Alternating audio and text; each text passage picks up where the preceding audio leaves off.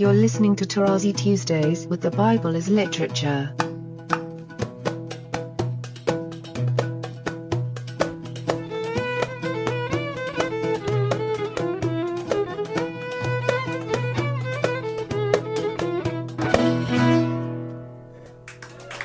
Hi, this is Father Mark Boulos. And this is Dr. Richard Benton. And you are listening to Tarazi Tuesdays with the Bible as Literature podcast. Good morning, everyone. Good morning. So today we have a very exciting and interesting topic. Like all of the metaphors in Scripture within your school, Father Paul, everything is made concrete. And so we're going to talk today about Eden, the word Eden, and the four rivers. Again, when we talk about Eden in a religious context, people imagine a paradise. But there is no imagining in the New Antiochian School. You have to understand the concrete reference and understand terminology in terms of its function within the broader narrative. So tell us, Father Paul, in your book, in your lectures on the rise of Scripture, what's going on with Eden, the four rivers? Okay, I'm going to first begin with that male person at the beginning, referred to both as Ha-Adam and then Adam. Now, Ha-Adam would be the human being, and it would be everybody, both. You could hear in Genesis 1 how they were created, him, because Adam is masculine in Hebrew, and then them, that would be the male and the female. So Ha-Adam and Adam, obviously the author opted for the personal name Adam to make that person representative of everybody. The first Ha-Adam is Adam. I'm sure anyone would have done that. But I'm mentioning this to move to this strange description of a garden which is localized. Obviously, you have one person, he cannot be living on earth all over the place. Only Plato can make it this way. But he has to be somewhere, and this somewhere is the garden, notice again, that God planted. So his intention was that the human being would live in an oasis. But then, strangely enough, it's just amazing. You have the text mentioning a river coming out of the garden and then spreading into four rivers that cover a large area. Number 1, 4, obviously, is the numeral of universality, which means God had in mind the entire earth, which has been prepared for in Genesis 1, where the earth is the entire mass of dry land. So again, keep in mind always in the first 3 chapters up to chapter 5, where you have suddenly Adam, the individual, because then you have a genealogy. So this play is very important to understand what the author is doing. He is taking what we call pars pro toto. In other words, a part of something indicating the totality of something. And you have it in most languages where the term earth means a piece of land and then it means the entire orb.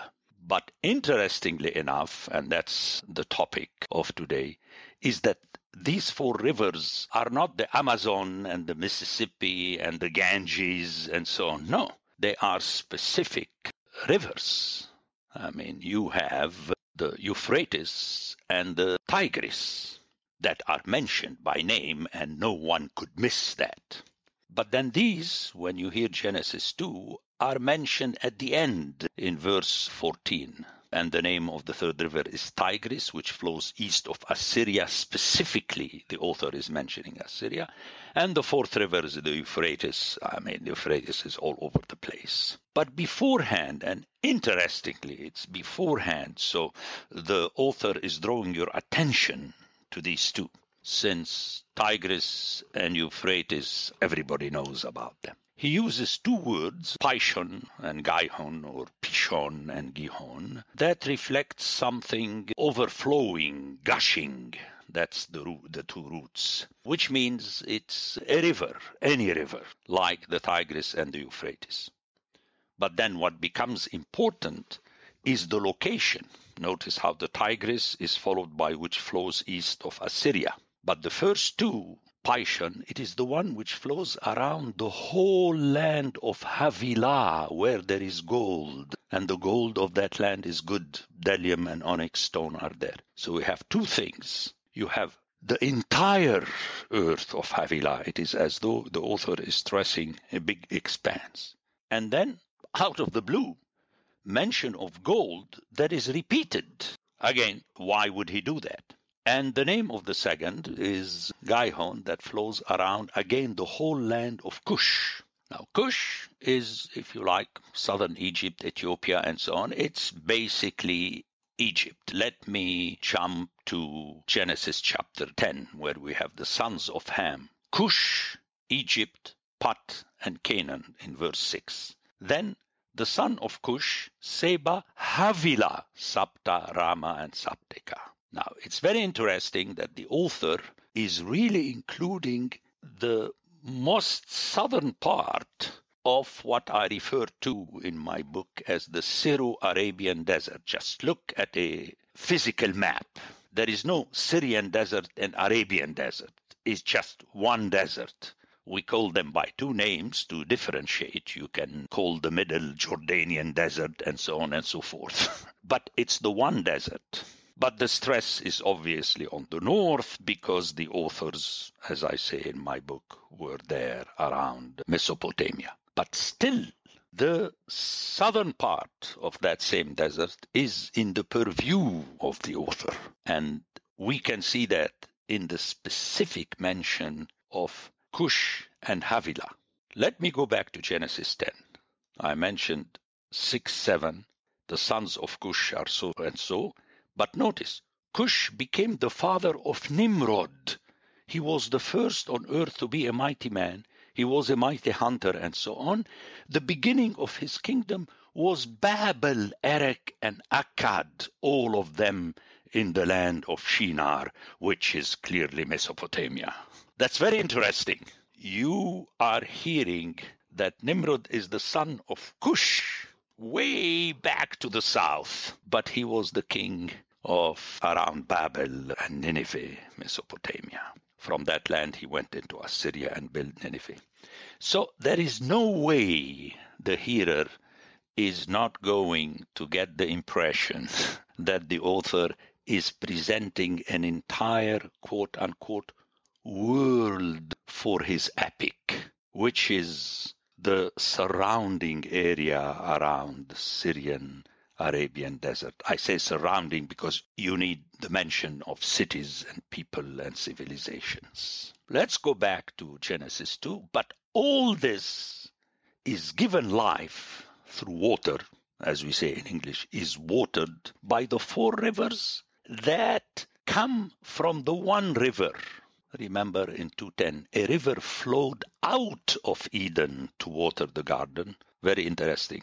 It flowed to water the garden, and there it divided and became 4 rivers. You see, the literary expansion of Eden over that entire area. So the author obviously has in mind, I have no doubt, an entire region, a whole region that supported the earliest civilizations in that area and perhaps in the world. So very important, let me make an aside. We have the mention of the Euphrates where Jeremiah threw his book, but then this book is picked up by Daniel. Remember that in the book of Daniel we have the second mention of a prophet referring to another prophet. In Jeremiah, we have a reference to Micah, and in Daniel, we have a specific mention to Jeremiah. But then you have a switch from the Euphrates to the Tigris. Daniel is around the Tigris. So I think the intention is that Daniel was written closer. I mean, the last part of the story of Daniel is clearly Alexander and his followers, and then he crossed beyond the Tigris to go to Iran and India.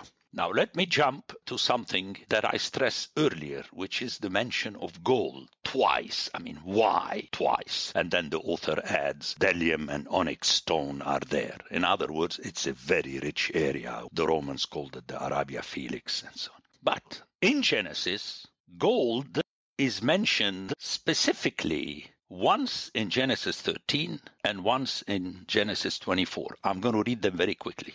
Now, Abram was very rich in cattle, in silver, and in gold. Twice in Genesis 2, and then suddenly only once in 13. But then that Abraham had gold picks up in the story of the preparation for the marriage of his son Isaac. I'm going to read it very quickly. Chapter 24, verses 22, 35, and 53. When the camels had done drinking, the man took a gold ring weighing a half shekel and 2 bracelets and so on. This is the servant of Abraham, who went to ask for the hand of the daughter of Laban. Then he says, the Lord has greatly blessed my master, and he has become great. He has given him flocks and herds, silver and gold, men servants and so on. And then the last one, and the servant brought forth jewelry of silver and of gold, and Raymond gave it to Rebekah. Now, if you hear the scripture, don't go to Google and Wikipedia and so on. Where does the gold come from? It comes from the Havilah, which is way in the south. Now, my hearers are saying yes, no. And here comes immediately in chapter 25, after that chapter 24, we hear, these are the sons of Ishmael, and these are their names. Remember, Ishmael is the other son of Abram. By their villages, their encampments. And then it says in verse 18, they dwelt from Havilah to Shur, which is opposite Egypt in the direction of Assyria. Notice, very interesting. Havilah and Shur are way in the south, right east of Egypt, but notice the addition, in the direction of Assyria. He settled against all his people. I mean, there is no way to miss the fact that the author is saying that Abraham and his children, Ishmael was his child. Remember, he was circumcised before Isaac was born. And obviously, I don't want to enter on an aside regarding the Muslims relating themselves, because from that area to Ishmaelites. So if you like, someday when I speak about the Quran, I'll stress the fact, I'm sure it's intended, that it grew from that same wilderness, but from that southern area. Very interesting, but I don't want you to get excited and ask me about that, especially you, Father Mark. Okay, now, all this information is from the book of Genesis. And again, in literature, you have to connect things together. The way before we started taping, we had this conversation where Richard was sharing with us what he discovered in Hosea in conjunction with Genesis and Deuteronomy. That's how one has to do. The way I just found, by curiosity, I said, let me see this gold. Why should gold be mentioned twice? And then I found the solution. So this entirety of the area is intentional. Nothing is left to the side. You notice the mention of the genealogy of Ishmael and later the genealogy of Esau. So God is interested in all the peoples that are mentioned in chapter 10. But let me go one step further and show you how this is part of the deal. Way towards the end of the Bible, the book of Sirach, which is, if you like, one of the, let's call it the latest books and so on, very important. I refer to it very often. And I'm going to read, it's important to hear the entire text where we speak about wisdom, which is in chapter 24, quickly. Wisdom will praise herself and will glory in the midst of her people. In the assembly of the Most High she will open her mouth, and in the presence of his oaths she will glory. I came forth from the mouth of the Most Highs and covered the earth like a mist. So you could see, it's the universal wisdom. But then you hear that it teaches everybody and so on and so forth. I want to jump to the last part of 24, which is very important for me. So again, come to me who you desire me and eat your fill of my produce and so on. But where is that wisdom to be found? Suddenly, at the end of the chapter, beginning with 23 through 34, and I'm going to read it in its fullness, all this is the book of the covenant of the Most High God, the law which Moses commanded us as an inheritance for the congregations of Jacob. Okay?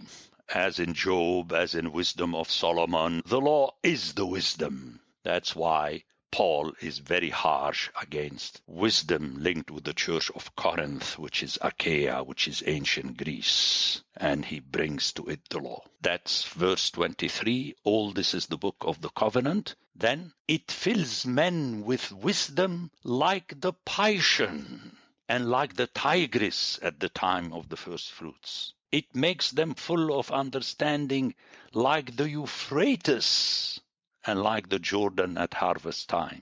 It makes instruction shine forth like light, like the Gihon at the time of vintage. Notice the following verse. Just as the first man did not know her perfectly, the last one has not fathomed her, for her thought is more abundant than the sea, and so on. Then I went forth like a canal from a river, and like a water channel into a garden. I said, I will water my orchard and drench my garden plot. And lo, my canal became a river, and my river became a sea. I will again make instruction shine forth like the dawn, and I will make it shine afar. I will again pour out teaching like prophecy, and leave it to all future generations. Observe that I have not labored for myself alone, but for all who seek instruction, which harks back to the prologue. I mean, all this, friends, put together, and by now everybody knows my preferred phrase, cannot be happenstance. By the way, this indicates to me that the Bible was produced at the same time. I mean, you have the 4 rivers in Genesis, and only together way at the end in a book that is not even in the Hebrew canon. All this cannot be happenstance. So this is how I view the function of Eden and the 4 rivers. And again, I go back to when I say, if you want to understand the Bible, it's enough to read the book of Genesis. And in my book, The Rise of Scripture, I compacted that to Genesis 1 through 11. And while writing the book, I realized it's 1 through 4. I say the same thing about the book of Matthew in the New Testament. But then I say, however, to be able to understand Genesis 1 through 4, meaning to understand the intention of the author, what the author is saying, one has to know the entire Bible.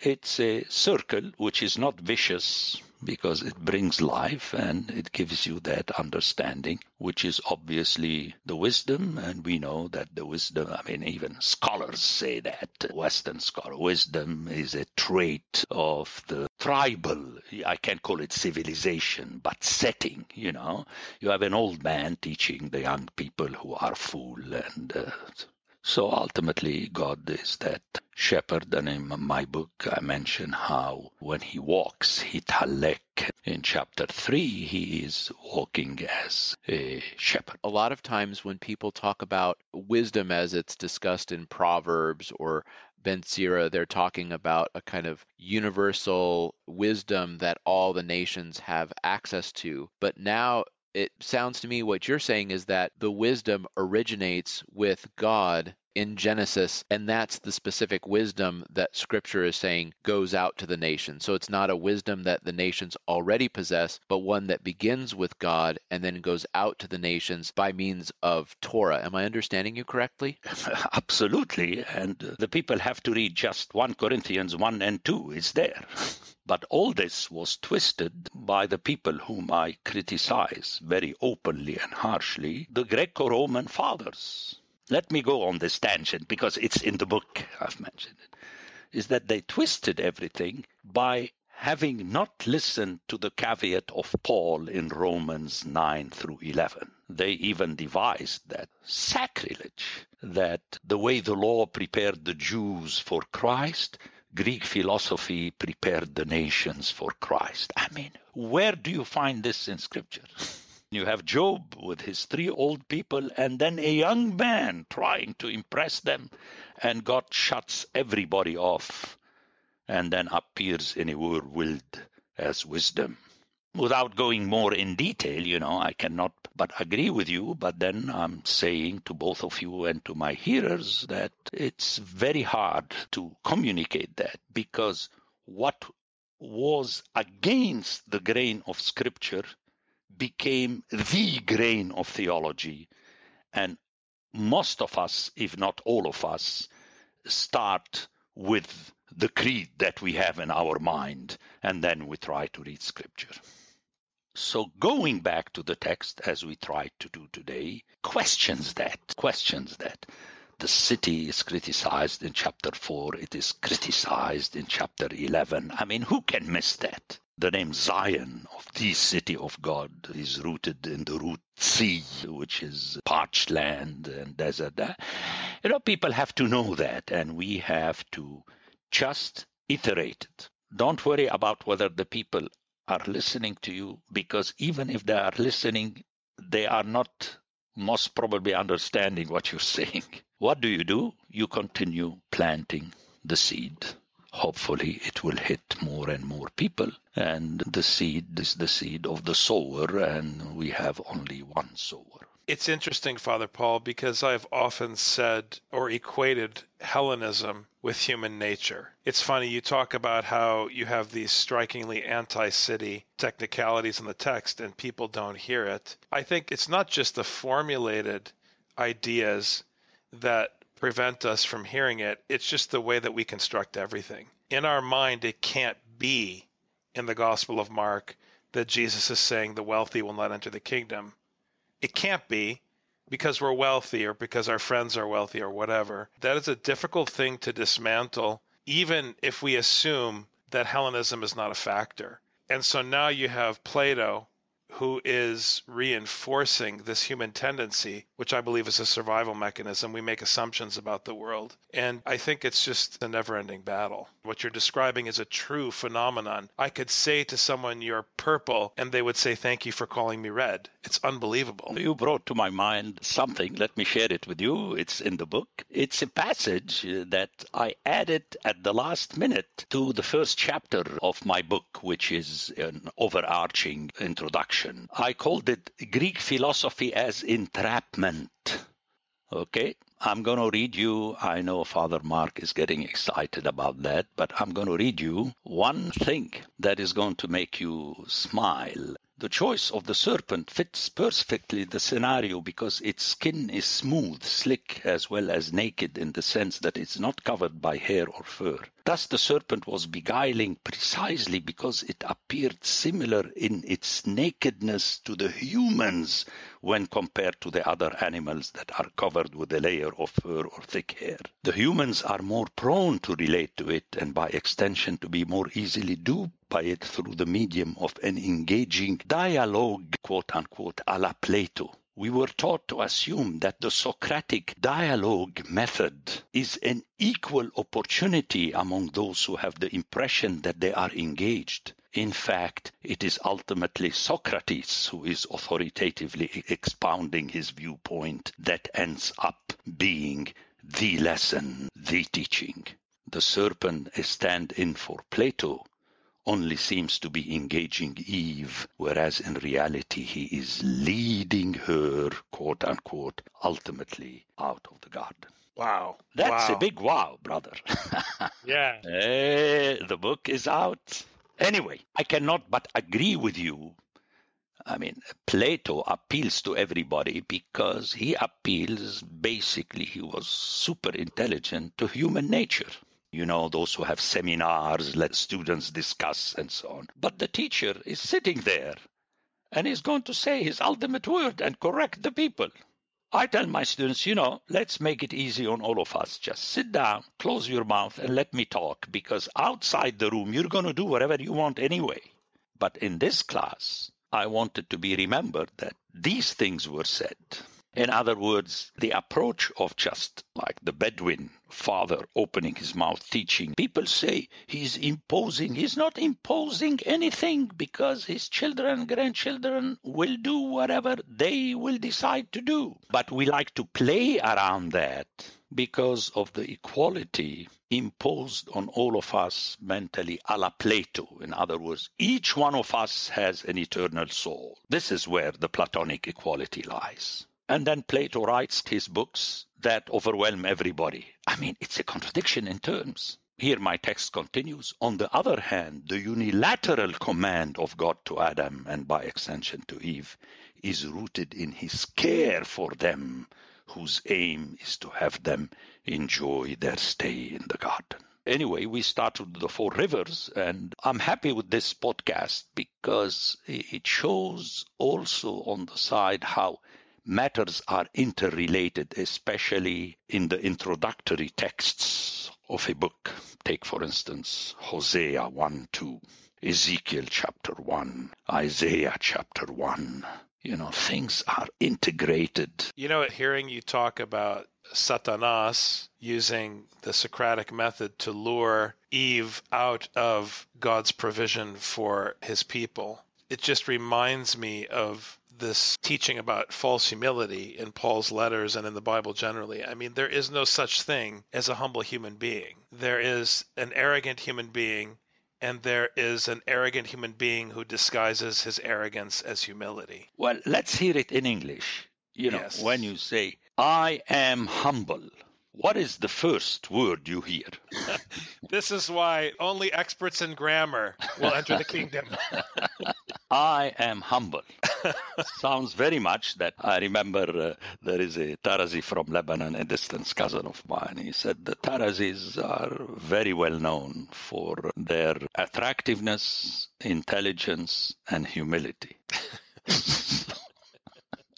That's their Trinitarian trait. Fantastic, anyway. Father Paul. Great episode today. Thank you so much. Yes, thank you very much, Father. Thank you both. It's really, as I told you, a blessing for me. It's a blessing. Yesterday I was telling my editor how I feel depleted. The answer was, Father Paul, you did a lot. You're entitled to be depleted. That's a blessing for us. Thank you, Father. Thank both of you. And let's continue. The Bible as Literature is a production of the Ephesus School Network.